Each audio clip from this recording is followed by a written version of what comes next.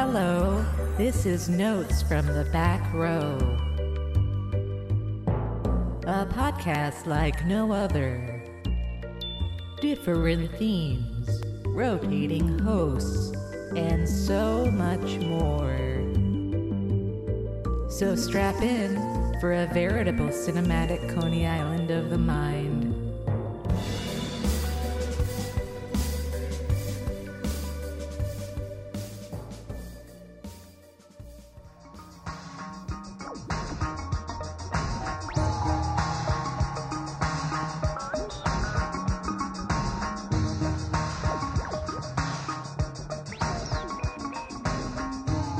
Hello and welcome to Notes from the Back Row, the official podcast of back-row.com, champions of unsung and underrated cinema. I am Dan Gorman, and with me, as always, is Carlo. Heyo. Heyo. Sup. This is Cream of the Crud, where Carlo and I talk about what we've been watching, news of notable releases, movies we've screened recently, and much more. It's a potpourri of podcasting for the cinematically deranged. So go to back-row.com if you haven't, where you can find lots of other podcasts in this feed.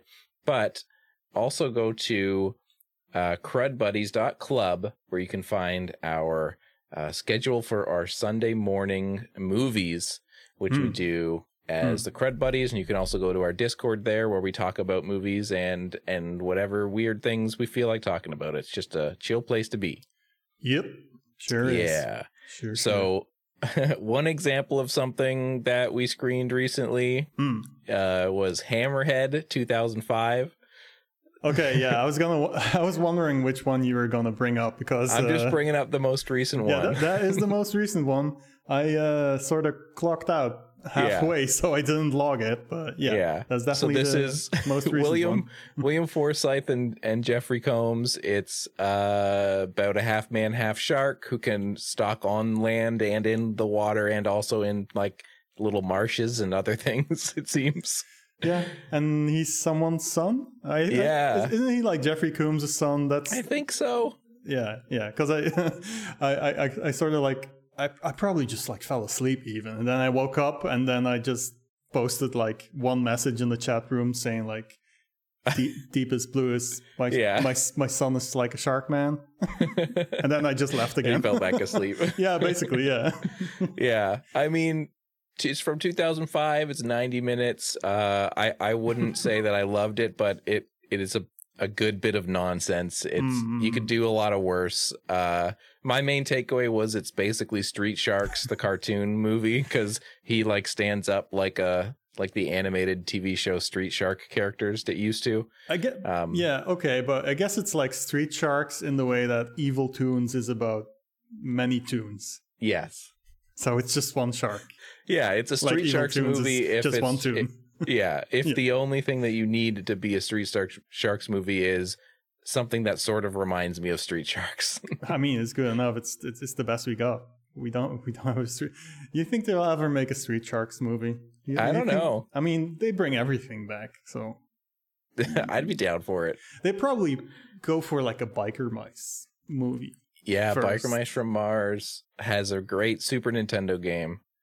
Is that the racing game? Like sort of you go into like sort of like NASCAR. It's just like circles kind of thing. Yeah, it's like isometric, and you go around these streets that are like loops. Yeah, I remember. Yeah, good game. Yeah, it is a good game. Yeah, it's not as good as like what's another game like that? I guess like Micro Machines is kind of different. Yeah. Rock and Roll Racing.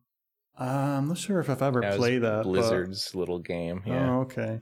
I do love like the Micro Machines games though. Those are like really great local co-op. Or like multiplayer against each other. You know what I always didn't like though about that was the multiplayer was always like when the other person gets far enough off the screen, you die, and I was kind of like, that's not fun. No, that's not fun. It's like it's pretty harsh that way. You need to keep up, or like going off the track is one way to die, but also being too slow is one way to die.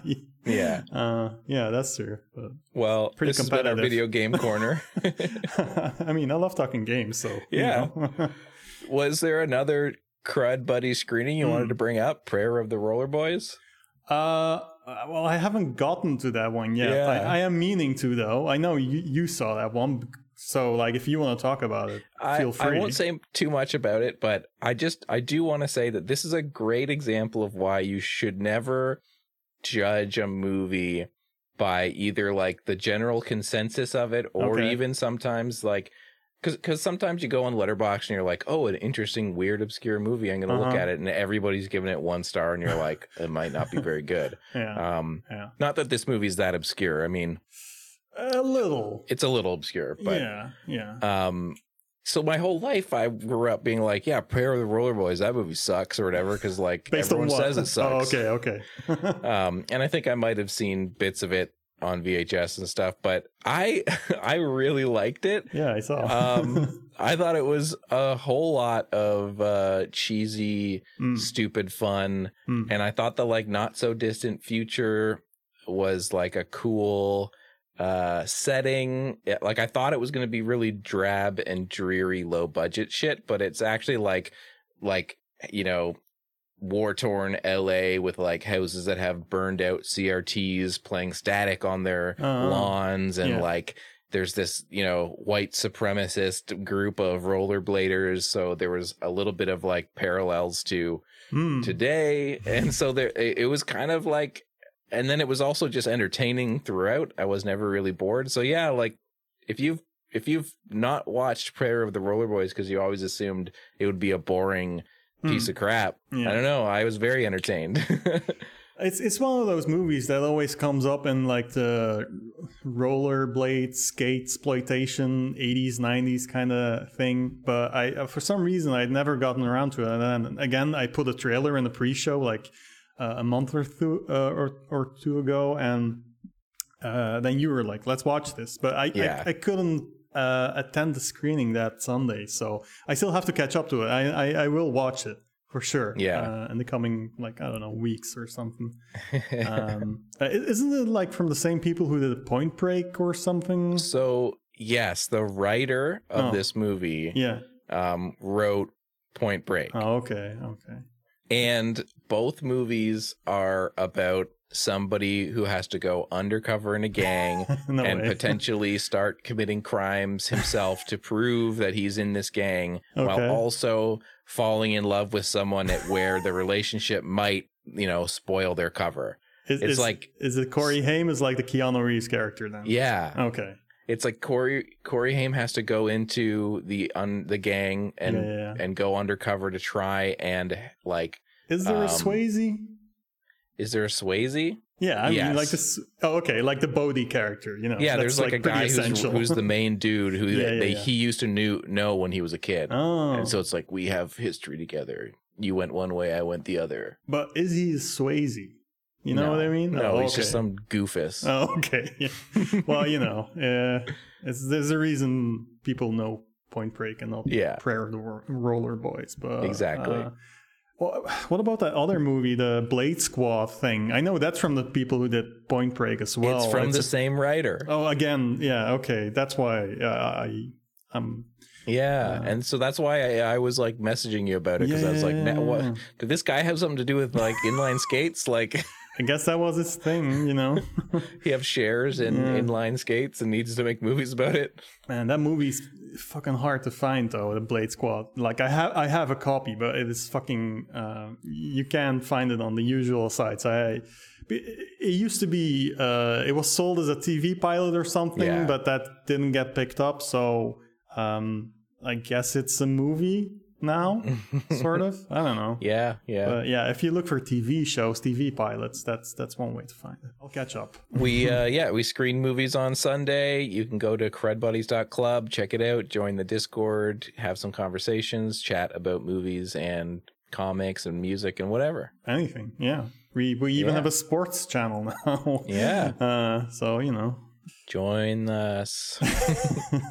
Or not, you know, no pressure. Yeah, whatever. No pressure. It's just a cool place to hang out if you're into the idea of Discord. I mean, for me, it goes like way back. I used to be on IRC a lot. Yeah, me too. Yeah, and then that sort of like, I don't know, fizzled out. And then Slack came around. Like I remember making it wasn't called Crud Buddies at that point, but I made a Slack with similar intent, getting like letterboxed people in like a chat room kind of thing, but that never really took off. But then the Discord one I made, thanks to you as well and Adam joining, sort of like that stuck around, and it still is around after like I don't know, close to 5 years now, maybe even. Yeah, time flies. Yep.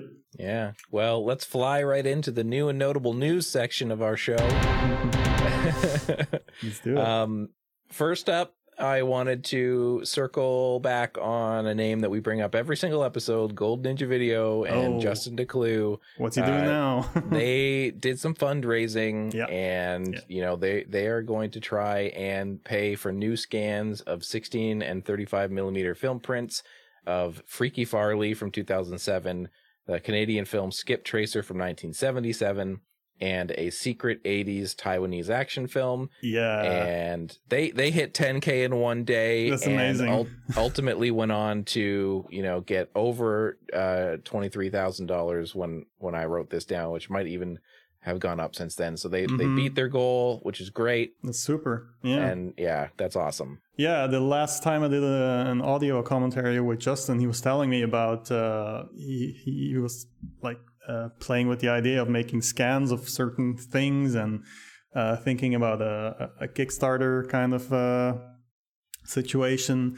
And he told me what like secret Taiwanese movie I'm not gonna divulge it here. No. But believe me, it's a movie that the only copy that exists it's almost unwatchable. But the people who have sat through it, it's an absolute mind melter.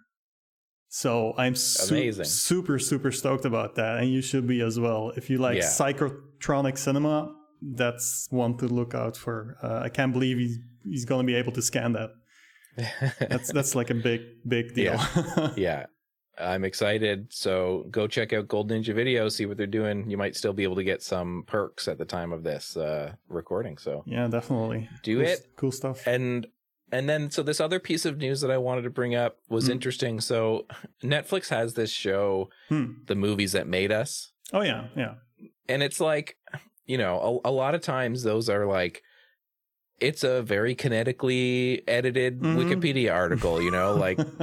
Yeah, I haven't seen one of the movies that made us, but I have seen one of the, or like a couple of the toys that made us. Yeah. Yeah. So I know what it is. Yeah. I think some people might say like, you know, it's just nostalgia bait and stuff. Sure, But for like undemanding, I'm going to eat my dinner viewing. Exactly. I'll pop it on. Sure. Yeah. Yeah. So I watched I watched the Jurassic Park one. Oh, okay. And there's a lot in that one about Phil Tippett and how he was going to do the dinosaurs in stop motion. They were really going to like push stop motion. For real? Yeah. They were like, you know, we're going to push it to the next level, and it's going to be like the next level of stop motion before ILM came in and kind of, you know, were able to create an entire dinosaur, which was like obviously never something like that had been done before. No, I mean, the stuff that is in Jurassic Park, it's an incredible feat, and it still holds up. It holds up. But now I can't help but think about like the stop motion version of Phil Tippett. Well, they have some like in process footage of it in that, so check it out. Yeah, I will. And I mean, Phil Tippett was crushed when obviously still worked on the movie, was I think like a consultant and about the dinosaurs and I believe they used and some other elements of the movie, but Phil Tippett was like absolutely crushed. Yeah, I mean, when he wasn't able to do that work on it. But I thought it was interesting because then a few days later after I watched that, someone in our Discord shared that Phil Tippett has a new movie called Mad God. Yeah. And it's going to premiere at a bunch of film festivals, and he's been working on it since RoboCop 2. Oh, man. Yeah, I read that basically was working on it during RoboCop 2, filmed some scenes, was working on Jurassic Park, thought practical effects and stop motion wasn't really going to be a thing, and so kind of forgot about it, worked on all these other movies, and then somebody was like, hey, you should finish it, and then I guess quarantine happened and had a lot of time on his hands. Oh man, if there's one good thing to come out of the whole pandemic, let it be that then. Yeah, so if you're out there and you're listening, you haven't seen the Mad God trailer 2021, it just looks like a very dark stop motion extravaganza. So it looks unreal. Like, you show me the trailer and man, I love stop motion, and it looks so fucking good. Like, maybe the best stop motion looking thing I've ever seen. I mean, it looks intense. Yeah. So if you like that physical, effect stuff, you're gonna probably dig on this. Yeah, totally. It looks cool. So check it out, Mad God, and see if it comes to a festival near you, or maybe it'll be digital at some point. Speaking of physical, now we can start talking about our physical media corner. What you got? So I would be remiss not to start with this. Code Red is releasing Crud Buddies 2 thumbs up approved Hanna-Barbera feature film Chomps. Oh my god. I didn't even know about this. Yeah. Man, dropping the real bomb on me here. Yeah, which was one of an early screening that Carlo and I watched together with no expectations, and we loved it. And no other people in the room. No one else loved it. I don't know if there was anyone else. There might have been like 4 people total. It was like really early when we were trying out the screenings, and we both were really charmed by Chomps. Yeah. I mean, I don't know what's not to like a movie about like a robotic dog where it jumps onto cars and they go flying, and like it's a Hanna-Barbera cartoon. It's just, I don't know. I guess it could be grating or annoying. I don't know. Yeah, I've seen people say that, but that's my recollection as well. Like, zero expectations, goofy robot dog movie, and that's what it was. So, man, that's going to be on Blu-ray. So that's exciting. And it's also fun as like a moment of like our friendship. Yeah, big like, time. Yeah. We both watch this silly movie and we're like having fun or whatever. Yeah, it's like Chomps and Crystal Heart. Those are exactly the pillars of our friendship. That says so much about us. I know. Those 2 movies. I know. And then Code Red has to come in and tear us apart with Fred Olen Ray's Cyclone on Blu-ray.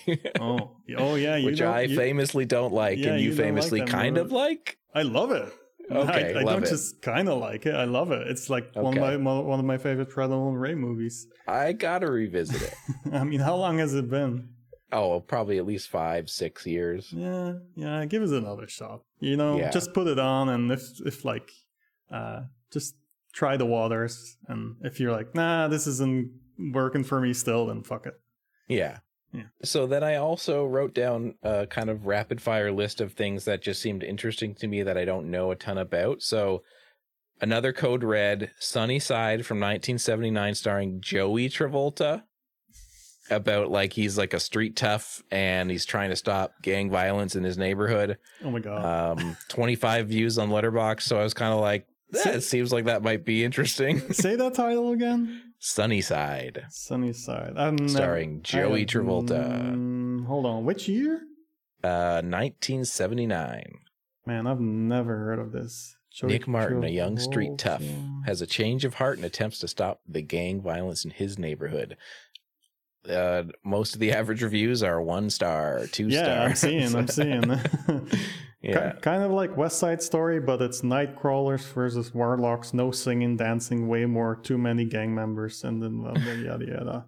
And the Nightcrawlers hang out as a deli. I don't know, deli / discotheque. I mean, I kind of want to see that.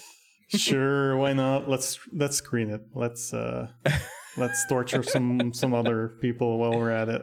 That's funny. Yeah. So, I mean, Joey Travolta, I love a movie sold on somebody's sibling.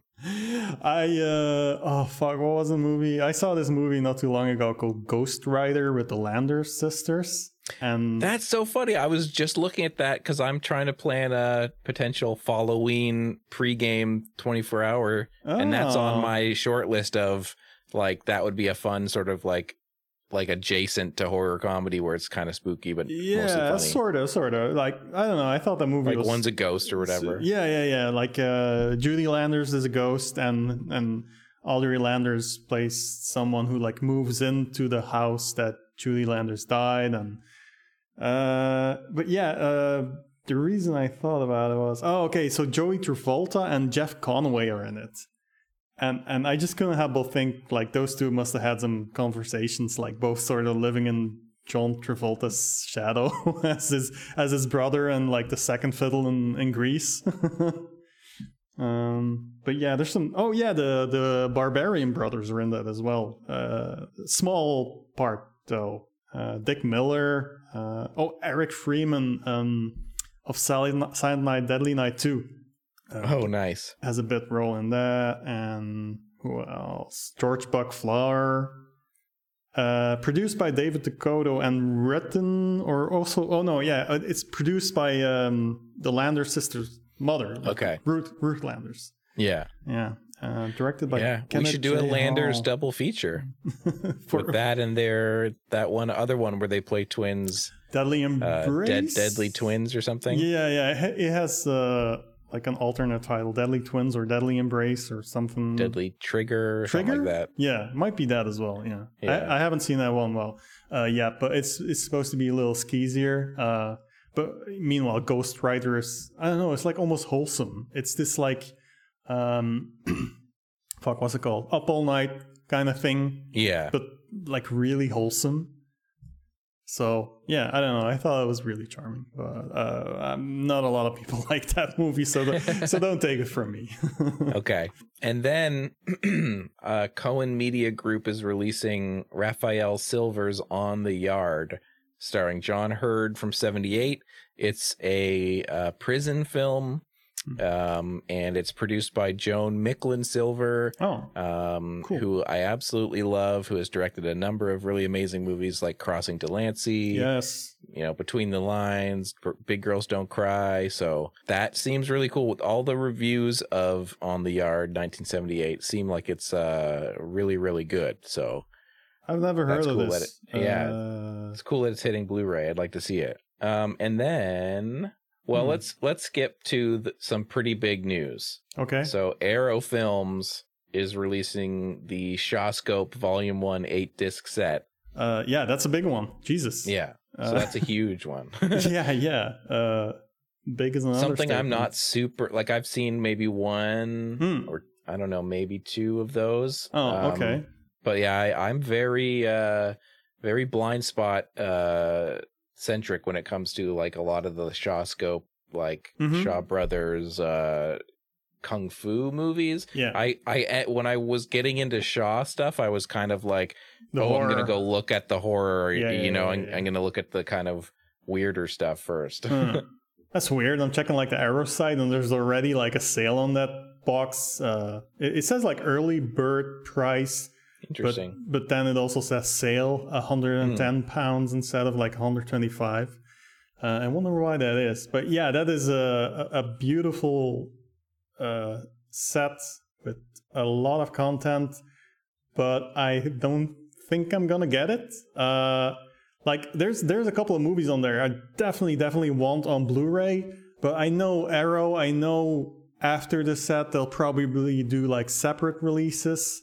So I'm just going to like cherry pick the ones I want because my favorite Shaw Brothers director, Lau Kar-leung, he has a couple of movies on there, Heroes of the East and Dirty Ho. I definitely want those on Blu-ray, but there's also like a bunch of like for example, Mighty Peking Man is part of that set. And Mighty Peking Man is the Shaw Brothers King Kong ripoff, if you don't know. And this came out on Blu-ray already from 88 Films a couple of years ago. So I already have that on Blu-ray. I don't know what happened with that license, but apparently it's at Arrow now. Also, there's a lot of Chang-Cheh on that set. And I know like Chang-Cheh is the most prolific Shaw Brothers director. He directed like 100 movies in the span of 20 years. So like 5 movies a year he did. Holy crap. Yeah. I've seen a couple, like, I don't know, like 5 or 6 Chang-Cheh movies, and he's not my favorite director. There's a couple of his that I really like, but in general, they're like a bit too serious for me, where in contrast to that, Lau Kar-leung, he's really good at comedy, I feel, without going like full-on slapstick.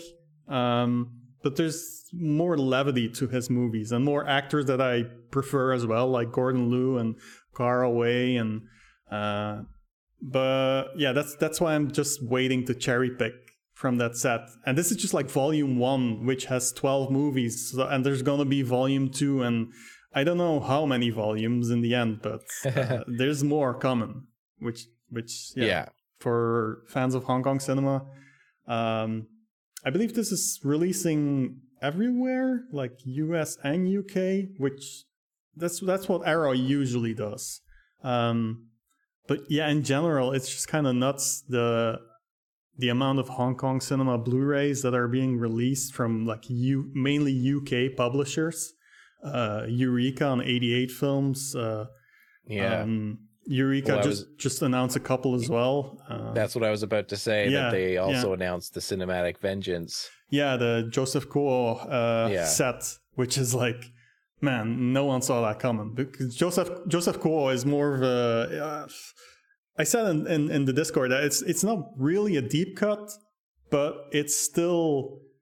He did like Taiwan Kung Fu cinema, and those are on the cheaper end of the spectrum, a bit more bare bones, but I haven't seen a ton of them. I've seen Mystery of Chess Boxing, which is his most famous one, but apparently that's not part of the set, which I thought was kind of weird. I don't know the story behind that, but still, the fact that this set is being released, I don't know. I'm a bit taken aback by that news. It's really cool. Like, just based on how unlikely it is, I kind of want it. Just the fact that I don't even know. Like, it must be like 10 Joseph Kuo movies to exist on Blu-ray from a boutique label.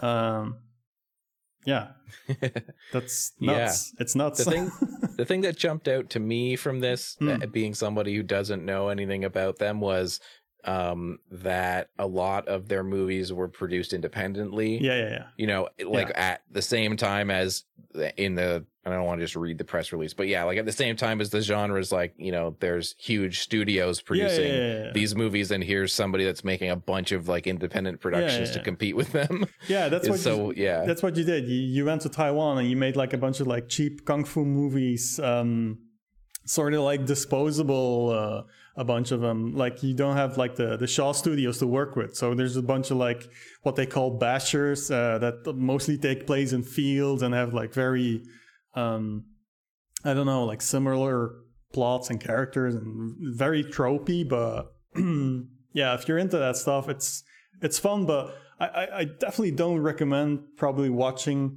this entire set like back to back. It's but still, this is really cool. Like, it opens like perspective for what else might be coming out, if they're like even just like picking a director and just an entire set. I can think of others they can do that. It's already going to be hard on the wallet. So speaking of UK labels, Third Window, I wanted to ask you about this because I saw that you had reviewed it and I'd never heard of it. Hiruku the Goblin, 1991.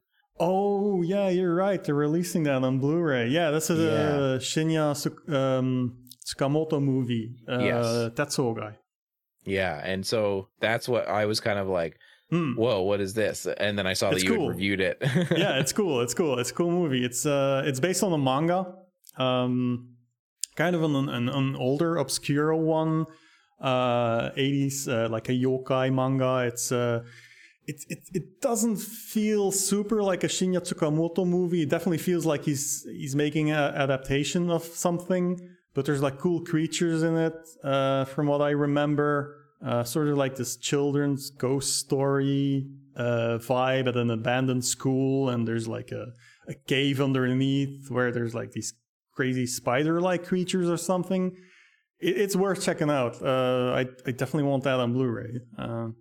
It's sort of like a left field pick in Tsukamoto's library, of which they already have a ton. Like, I believe like Third Window has just about every Tsukamoto movie on Blu-ray, but this one was missing for, to me, obvious reasons, because it's not like a super, like I mentioned before, very like trademark Tsukamoto movie, but it's still good. He's a good director, and he got to work with some cool source material.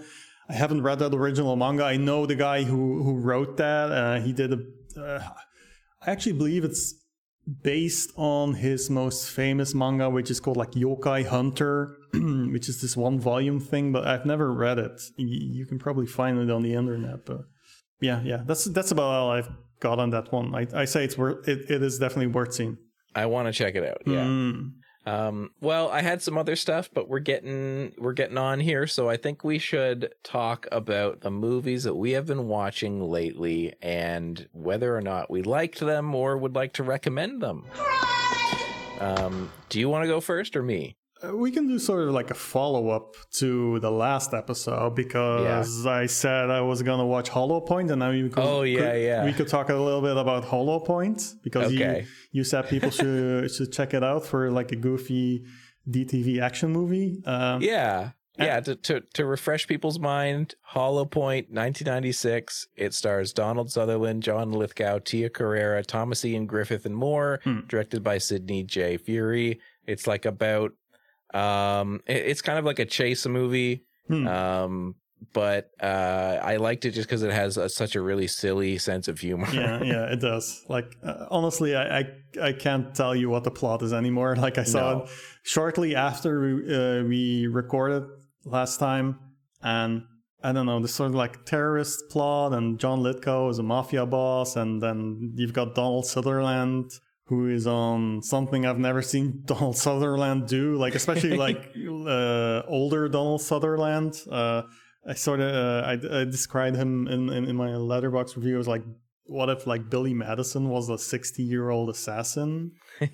He's just so goofy, but it's not just him. Like everyone seems to be really in on this is just a dopey action movie. Like even the director. What I wrote in mine, I really felt like they hit a good tone between having a lot of really funny things happening through these over the top performances without it coming off as like haha, this sucks, you know, like without it being like, wink, we know this is garbage. It's more just like, this is the movie it is, but we're also going to find a way to have fun with it. Like there's a scene that made me laugh so hard when, what's his name? Thomas Ian Griffith. Yeah.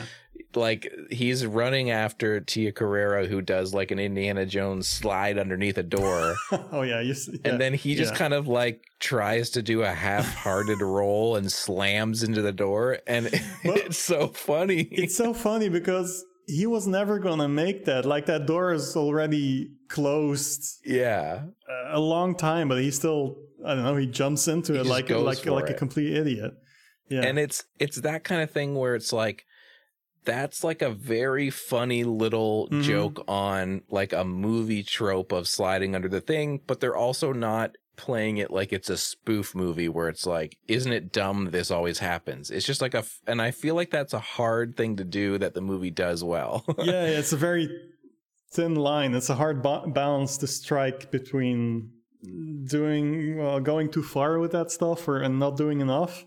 Yeah, and like Donald Sutherland's jumping up and down like a kid, cheering on a rocket, like singing his little songs. Yeah, like you're not watching action movies for the story, so that's not even an issue. And this one, it's an action movie, but the action isn't also the main draw, but it's that goofy sort of energy and tone which makes it worth seeing. And the action is like you said in your review, like this is everything about this movie is very like down the middle direct to video movie you would watch in 1996. Yeah, big time. But the fact that it's these people and they're having fun and it's funny makes it worth watching. Yeah, and we're soon gonna see if this was just lightning in a bottle. Because I planned in for September a screening of Sidney J. Furie's The Rage, which he did a year later, starring Lorenzo Lamas, Roy Scheider, and Gary Busey. So I'm real curious about that one. Let's find out. Yeah.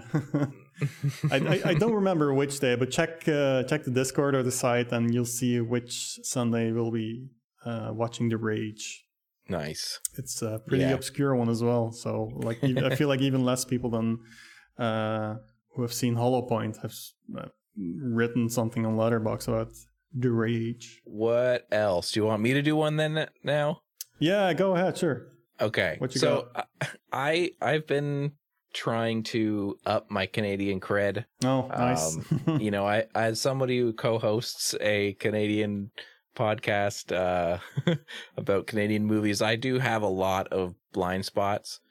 So the first one that I checked off my list was Donald Shabib's Going Down the Road from 1970, which is like, you know, top tier, you know, gets pointed to as like one of the Canadian movies, you know, of the 70s and of the industry. And I don't want to say too much about that because it's a lot has been said about it. But if you like really sort of like loser cinema where you just follow these guys who, you know, are down on their luck and kind of despicable, trying to find a better life by moving from Nova Scotia to Toronto. It has that like pseudo documentary style, gritty but feels real kind of thing going on, and unsurprisingly it's amazing. But I wanted to really focus on this movie Loyalties from 1987. This is directed by Ann Wheeler, and it's a movie that if you read Will Sloan's Letterboxd review, they say it's a testament to how pathetic the Canadian film industry is at promoting its product that this movie is virtually unknown. Well, and I think Justin Decloux also said like it was nominated for 8 Genie Awards and you can't even buy a copy of it. So this is like unfortunately kind of forgotten. Yeah. Oh.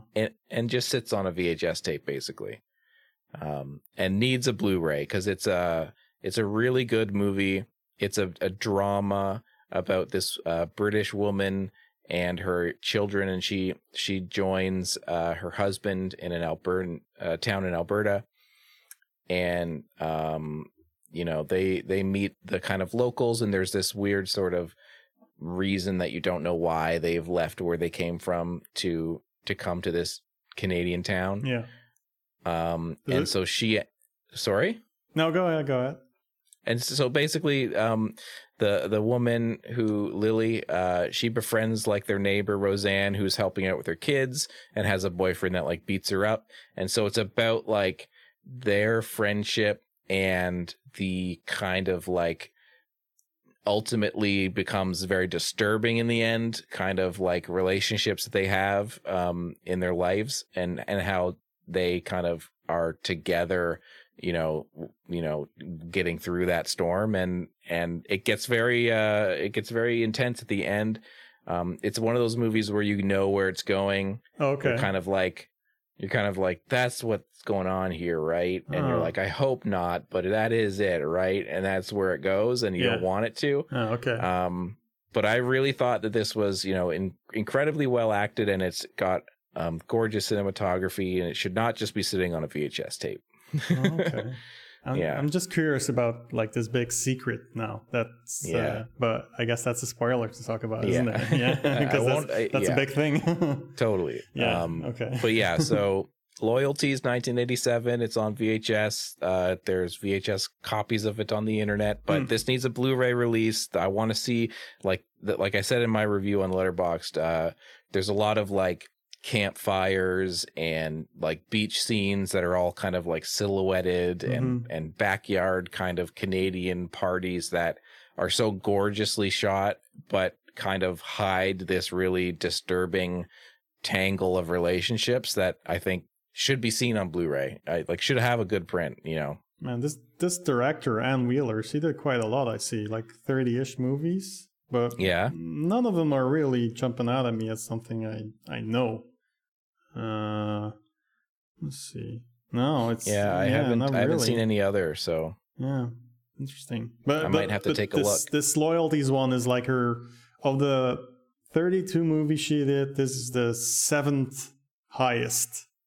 Okay. But it's super, like, almost virtually no one has seen it. Like 4 people have reviewed it on Letterboxd, and 3 of those are you, Will, and Justin. So Yeah.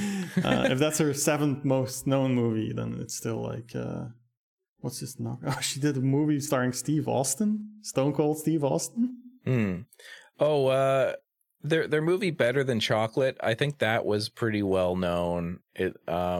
But yeah, I don't know a ton about like her career or anything. So, but I will be watching some more, and particularly seeing that there's some interesting looking posters in her. Like I've already looked at a few that from the 80s and 90s where I'm like, oh, these look interesting. So yeah, gonna have to check it out.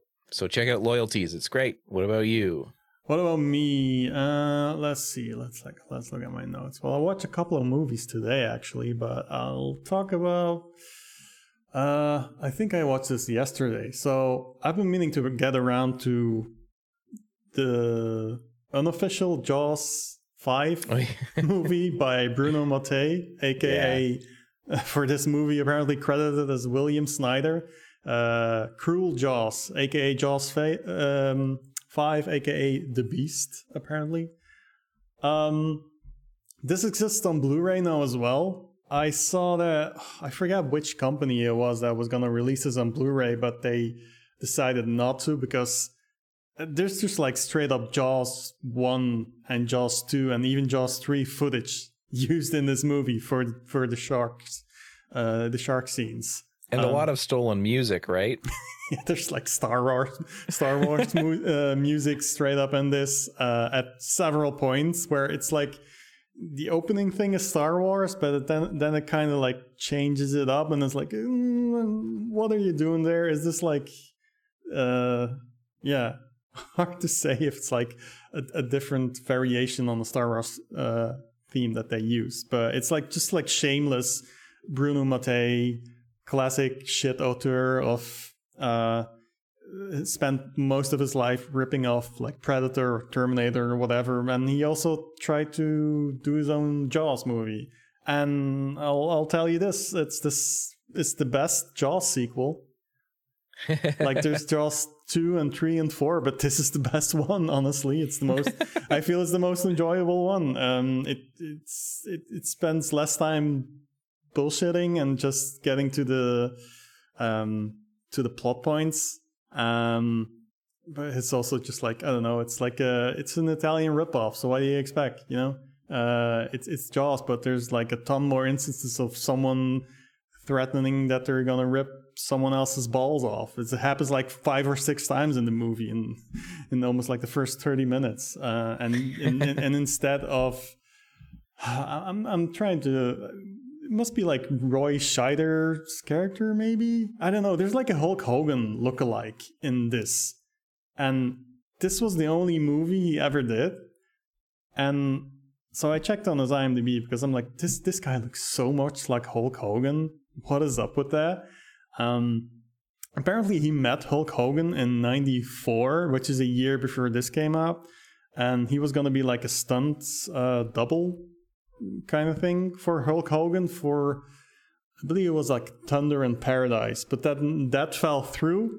But he ended up being a stunt double for him anyway a couple of years later in the Assault on, what was it, Death Mountain and its sequel. It's got like 2 Hulk Hogan and Carl Weathers and Shannon Tweed kind of movies. But yeah, you've got this Jaws movie with a Hulk Hogan and goofy shit and stolen footage and Star Wars music, and apparently they built a shark for the movie, like a proper shark, but it broke and they didn't have any money to build a new one, so they just stole footage. And I really love in this movie, there's like several scenes where they just use the fact that at a certain point in the movie this like pink buoy got stuck to the shark, and they use that to indicate where the shark is without having to show a shark. So you've got like just a pink buoy floating around, and people are freaking out because they know, oh, that's the buoy that's tied to the shark, but you don't have to see the shark. It's such a... I love it. Oh, I love Bruno Mattei. He's just so shameless. So yeah, I recommend Cruel Jaws. It's fun. I think it's a lot of fun. Yeah, I remember we watched it for one of my old podcasts. Mm-hmm. We were doing like a Shark Week thing or something, nice. And we did that and Tintorera, which is less fun because it has footage of like animals getting murdered in it. Okay. So, but yeah, I remember Cruel Jaws being pretty entertaining. Yeah. It's a good summer movie. Like, you know, Jaws in general. Those are good summer movies. I watched like 1, 2 through 4, like basically all of the canon Jaws movies last year. But I got kind of burnt out before I got to Cruel Jaws, because that was a plan. I'm gonna watch 1, 2, 3, 4, and then I'm gonna watch Bruno Mattei's Jaws movie as like the unofficial Jaws 5. And yeah, I should have done that last year, because I don't know, like Jaws 3 and 4, I think those are just the kind of miserable movies, and they just wore me out. So I was like, I've seen enough Jaws. Jaws 5, Cruel Jaws. Yep, check it out. Yep. Best sequel. For sure. Big time. Yeah. You got anything else? Yeah, another movie I watched that was a big surprise for me was Eyes of a Stranger from 1981. Oh, yeah. Is that Ken Wiederhorn? Ken Wiederhorn, which is, you know, has a really interesting Meatballs career. Too, baby. In that I'm not like, oh, Ken Wiederhorn, I like their movies, but then I've seen Return of the Living Dead 2. I've seen Meatballs 2. I've seen King Bleepin' Frat. Oh, no, I haven't seen that one yet. But yeah. And so now I've also seen Eyes of a Stranger. I need to get to Shockwaves. Oh, yeah, Shockwaves. The Dark Tower is a Michael VHS classic. Yeah, Michael Moriarty is in that one. That's all I know about it, really.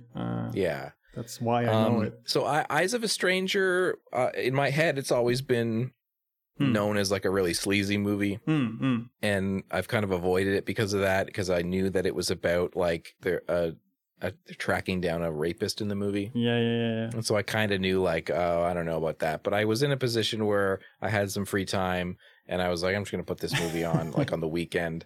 Because I started to think like I'm going to try and get a little bit into that like pre-Halloween pre-game where it's like I'll watch 1 or 2 horror movies just to that's sort of what I did with Cruel Jaws. Because that's also like a horror movie, but it's a summary horror movie, so I'm warming up as well.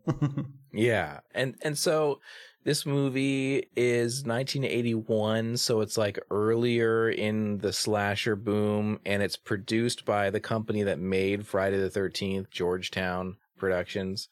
So it has that feeling, but it really feels like, you know, if this was being sold as like a slasher, it feels kind of like once the butts got into seats, the movie is kind of like, oh yeah, you want to see a movie about a murderer, eh? Well, check this like sick shit out. It feels very more like it's trying to be like a thriller with like, you know, psychological and very kind of disturbing elements, not like body count. Yeah. Although there is some of that to it, but it's basically about a woman who is a newscaster, and she gets involved with like trying to find this guy who's been going around. He's a serial rapist, and her sister, Jennifer Jason Leigh, can't see or hear or speak since something terrible happened to her as a kid.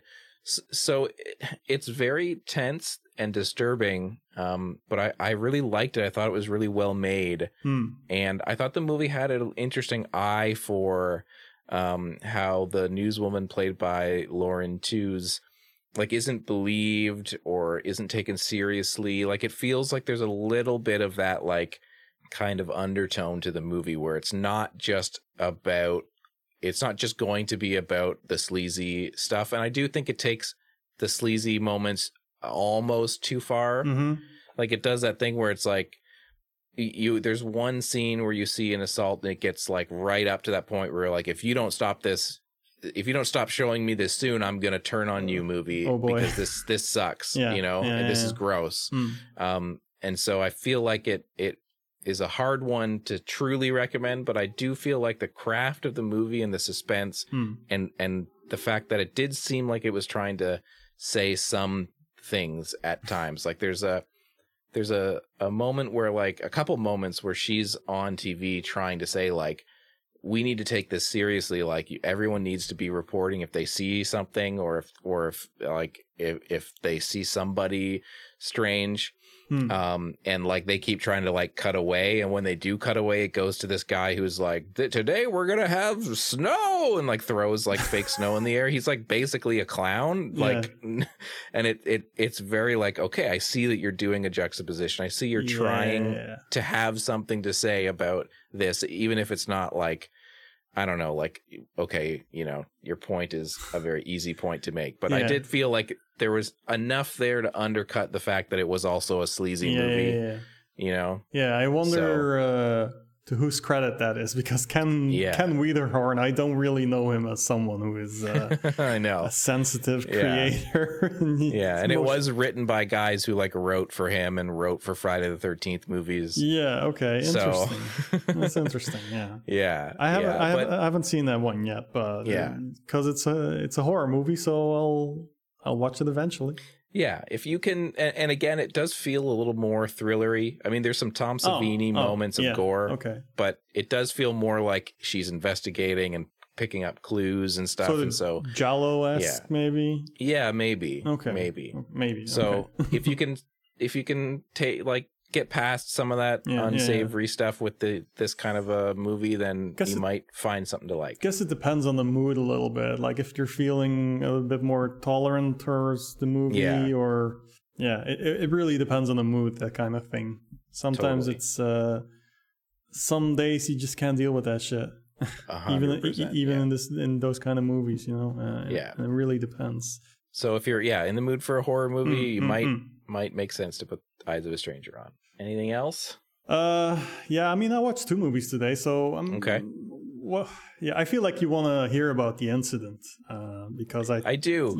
I teased sort of. Well, I logged it on Letterboxd. You saw that I watched it, and I'm like, we'll talk about it tonight. Okay. So the incident's from 1967, directed by Larry Pierce, and it's sort of like this stage play-ish movie where I feel like the first half hour of the movie might be a little bit more. It's just like setting up and introducing its cast of characters, and it's all people who are about to get on the New York City subway.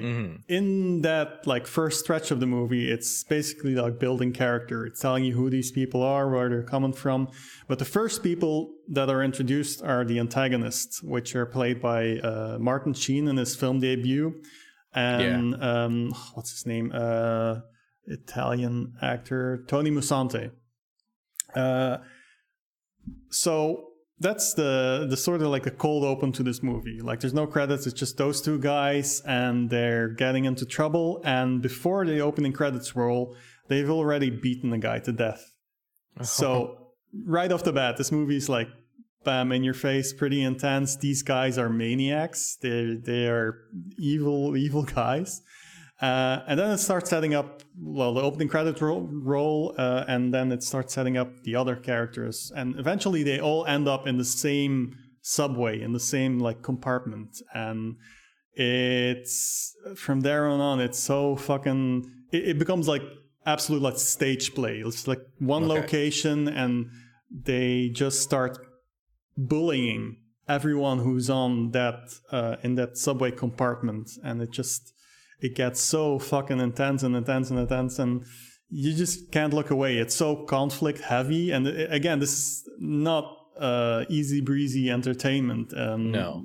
Also because these guys are they're racist, sexist, and there's like the first guy that they pick off turns out to be gay, and they really hone in on that, and there's some tough stuff to watch there. It's like really icky, but really well done, super well acted. The cast in this, aside from like Martin Sheen making his debut, you've got Ed McMahon is in it, Ruby Dee, Brock Peters, Beau Bridges, not this first role because he was a child actor, but like very young Beau Bridges. A really great performance from him. Donna Mills in her like second movie credit, I feel.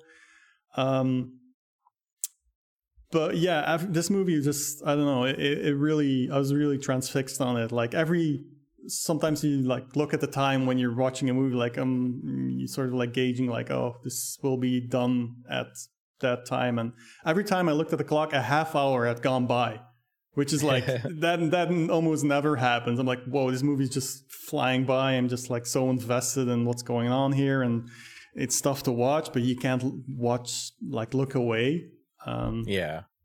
So yeah, I highly recommend checking out The Incident. I'd never seen like a Larry Pierce movie.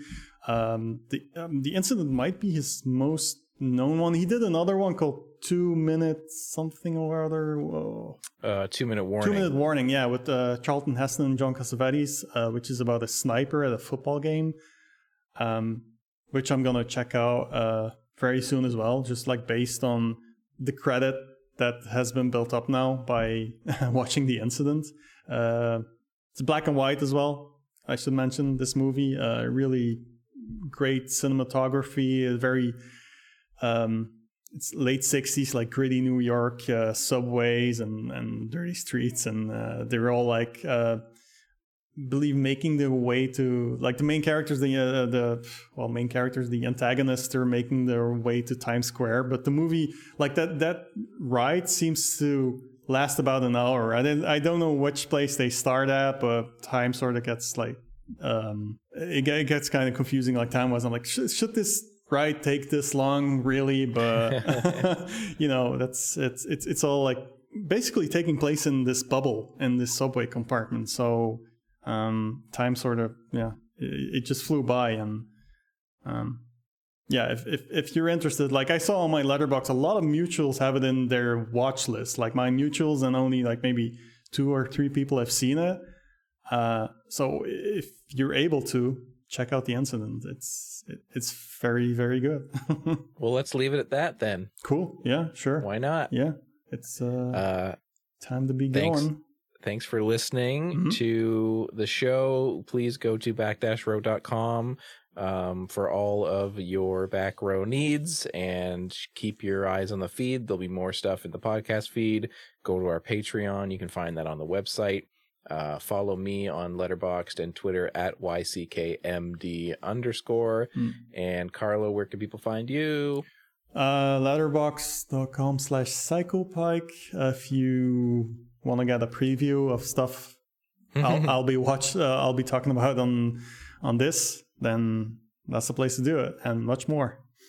Sweet. Yep. All right. Goodbye. Until next time. Bye-bye. See ya.